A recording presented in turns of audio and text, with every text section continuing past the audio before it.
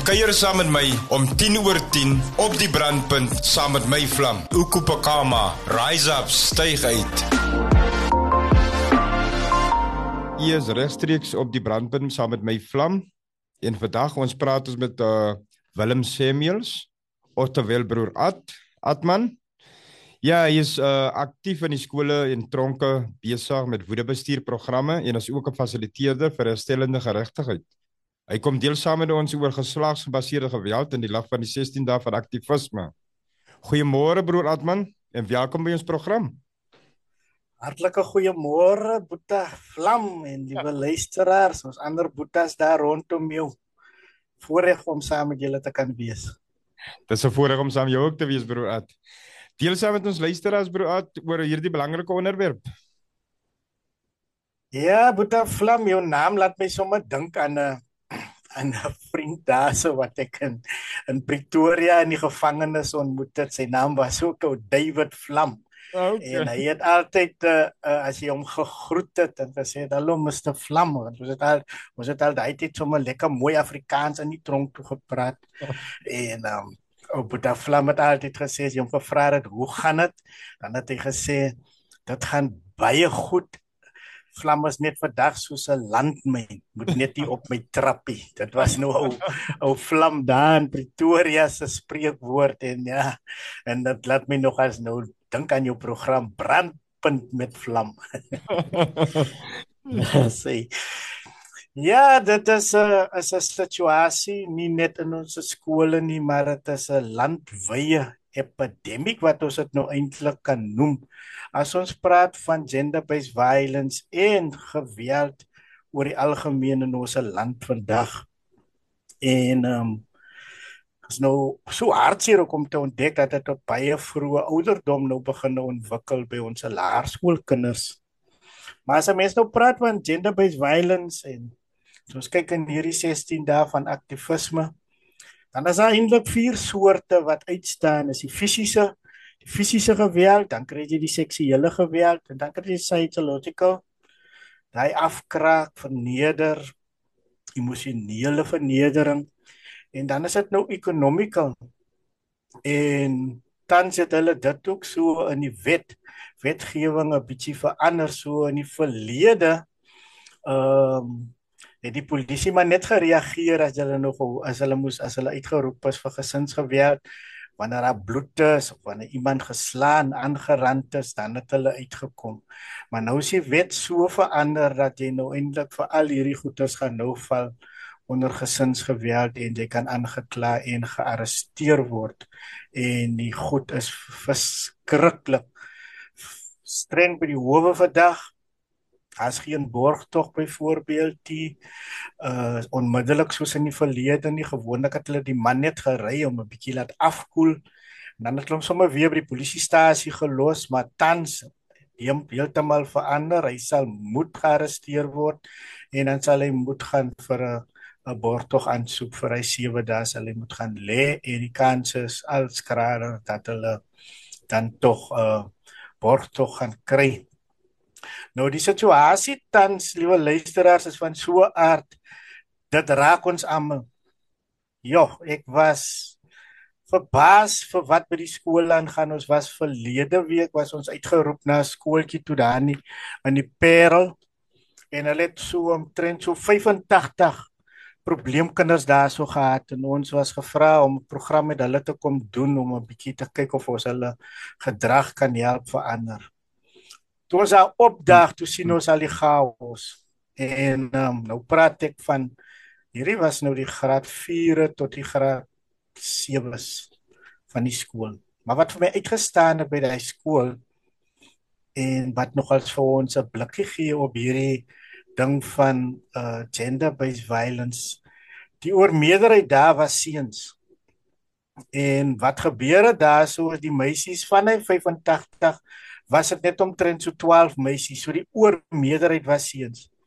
Nou hierdie seuns het al daar die meisiekindertjies afgeknou, en elkeen het 'n pen gehad, so die pen was amper soos 'n verdediging tool So die meisies het hulle teruggesteek wanneer hulle gevat het of dit was 'n hele chaos voor ons veral daar begin het. So mense kon duidelik sien dat die kinders al klein hierdie tipe van gewoontetjies of hulle dit by die huis aanleer of hulle dit op die foon, op die TV sien, maar hierdie gesinsgeweld word nou al regtig oorgedra na ons kinders toe. Maar as ons nou verby die gesinsgeweld maar nou net kyk en ons kyk verder na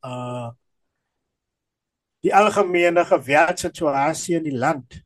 En ons kyk nou net na seksuele misdade toe, dan praat ons hiervan, hulle sê die 2022, 2023 jaar was daar 53.900 victims van seksuele oortredings, waarvan 80% was rypgevalle en so 7.600 seksuele assault. So as ek daarvan praat, Boeta Vlam, dan kan jy al die prentjies sien, wat gaat hier so in ons land aan. Ja. So, voorverlede week het ek ook, laas toe ek op was, het ek julle vertel van die ex-gevangene byeenkoms wat ons gehad het daar, hierso in Eerste Rivier, en is nou manne wat almal met baie lang strawe in die tronk was, maar net deur die genade van die Here daarom nou buite was. Wat my ook bygeval het, toe ons nou begin met die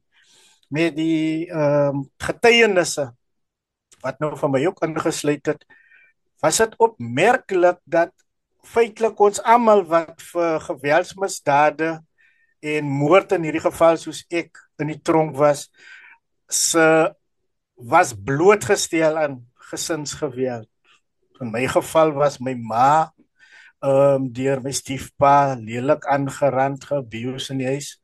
Ek self was physical abuse deur my stiefpa, behalwe die ander verbal en economical en allerlei ander tipe van abuse wat jy as 'n kind moet deurmaak. So ons kan dan onmiddellik sien waar word hierdie goed word al op 'n baie jong ouderdom getrigger, en dit is eenvoudig dat jy net daar in die gevangenis ingespring het en eendag daar beland het. Daar het goed in jou verlede gebeur, manne slaan hulle vrouens omdat hulle dit gesien het, whether dit in die huis is, daar's soveel gemors wat nou op ons TV's en op multimedia is, en ongelukkig is daar so 'n klomp van ons kinders wat vrye toegang tot daai tipe materiaal het. Ja. So toe as 'n mens nou na die hele prentjie sit en kyk, dan kom jy agter. En selfs verlede week het ek gehoor die president van Suid-Afrika, meneer Cyril Ramaphosa, toe hy oor die gender-based violence praat en die 16 days activism, toe noem hy dit self op nasionale TV dat die programme wat hulle soveel miljoene rande aan besteed, dat dit nie eenvoudig maar net nie werk nie.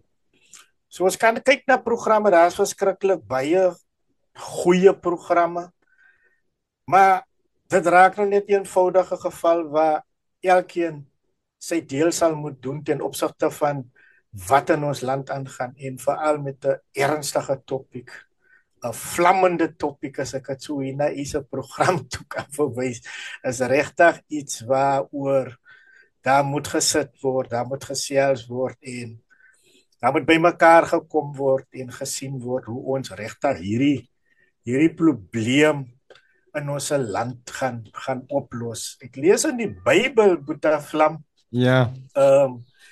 daar in Rigters 19, want ek kyk toe nou hierso in my tronk dagboek, ek was baie lief om alles in my tronk dagboek aan te teken, en ek kom af op hierdie gedeelte wat my in daai stadium, terwyl ek in die gevangenis nogals redelik geskok het om so iets in die Bybel te lees van hierdie Leviet en sy byvrou.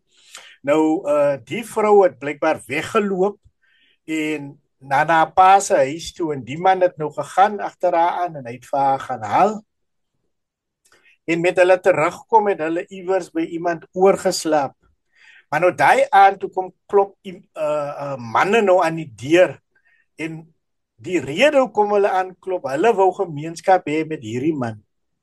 Maar hoor wat sê die Bybel? Die Bybel sê die eienaar van die huis het aangebied dat sy dogter, wat 'n maagd is, dat sy gaan en dat die byvrou nog gaan. Hy was bereid om sy eie dogter, wat nog 'n maagd is, uit te gooi sodat hulle eerder vir hulle verkrag in plaas van nou vir hierdie ou.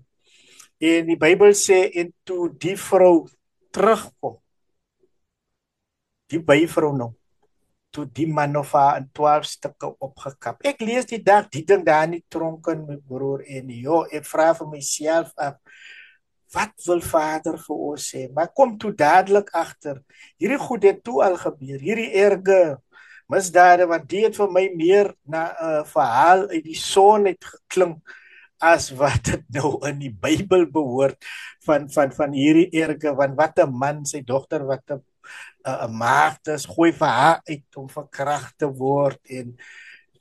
Maar dit skets toe net vir my 'n goeie prentjie van wat regtig hier in ons land, die Sodom en Gomora, wat daagliks hier gebeur. Verlede week ook was ek besig met hierdie anger management training wat ons nou ook daar by julle gedoen het.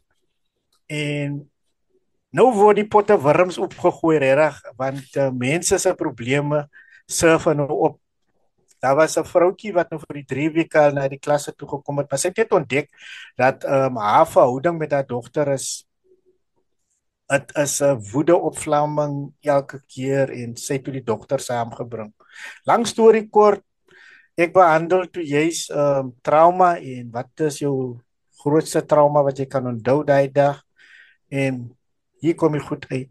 Die dogter is van 9 jaar af verkragt. Sy is kwaad vir mami, omdat mami miskien daarvan geweet het, maar glad nie verstaan het wat sy moes deurmaak en al hierdie tipe van goed. So die goed surfe op, en ons sit regtig met 'n probleem waar dit nou nie meer tyd is om 'n side eye te gooi nie, maar regtig moet haas gemaak word.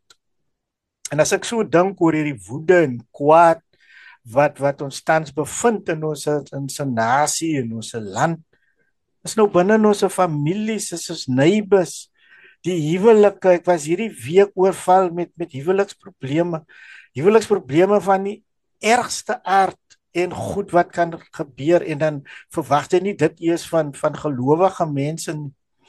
Ek het net van die een teruggekom, toe ek by die huis kom, toe sit my vrou, en my vrou sê vir my man, ek weet jy's baie moeg, maar jy gaan vir my moet help, en ons gaan nou moet 'n afspraak maak, nou vanaand nog met my vriendin. En 10 minute daarna stap die mense in. Die duiwel is op sy ergste.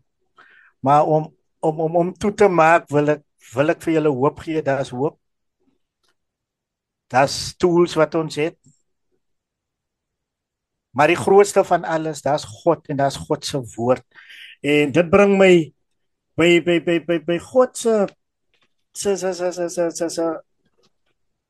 die eerste gewelddadige ding, en waar God regtig sy opinie gee, is in Genesis 4 vers 5. Die verhaal van Kain en Abel.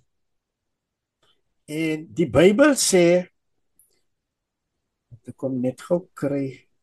Die Bybel sê dat in vers 5, dis Genesis 4, ek gaan vir julle lees 4, 5 tot 7. 5 sê, maar Kain en sy offer is nie aangeneem nie. Toe word Kain baie kwaad, en hy het sy hoof laat hang.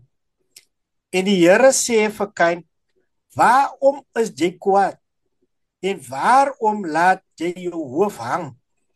Is daar nie verheffing as jy goed doen nie? En as jy nie goed doen nie, die sonde lê en loer voor die deur, en sy begeerte is na jou, maar jy moet oor dit heers. En dit is 'n uitdaging vir ons as manne, veral as ons vandag sit ons binne in die gevange, meeste van ons dalk ook vir geweldsmisdade, sommige geweldsmisdade wat ons selfs gepleeg het teenoor ons van ons geliefdes, of dit nou ons vrou is, ons kinders, familielede, vir wie ons seer gemaak het. Maar dan sit ons hier en dan is ons ook nog kwaad. My vader praat so mooi vandag en hy sê op 'n wonderlike manier. Hoekom is jy kwaad? Hoekom is jy so bedruk? Doen goed. Want as jy nie goed doen nie, dan loer die duiwel vir jou. En hy staan om die draai. En hy wil vir jou intrek. Maar jy moet oor dit heers. Daarom is my gebed vandag, manne, dat die Here regtig sal ingryp in hierdie toestand van ons land.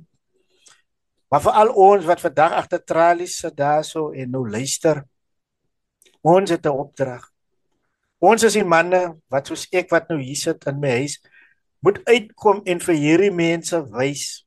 Weet julle, ons kan dit oorwin. Ons kan hierdie woede, ons kan hierdie kwaad, ons kan hierdie hele situasie het ons binne in die tronk oorwin en ons wil uitkom.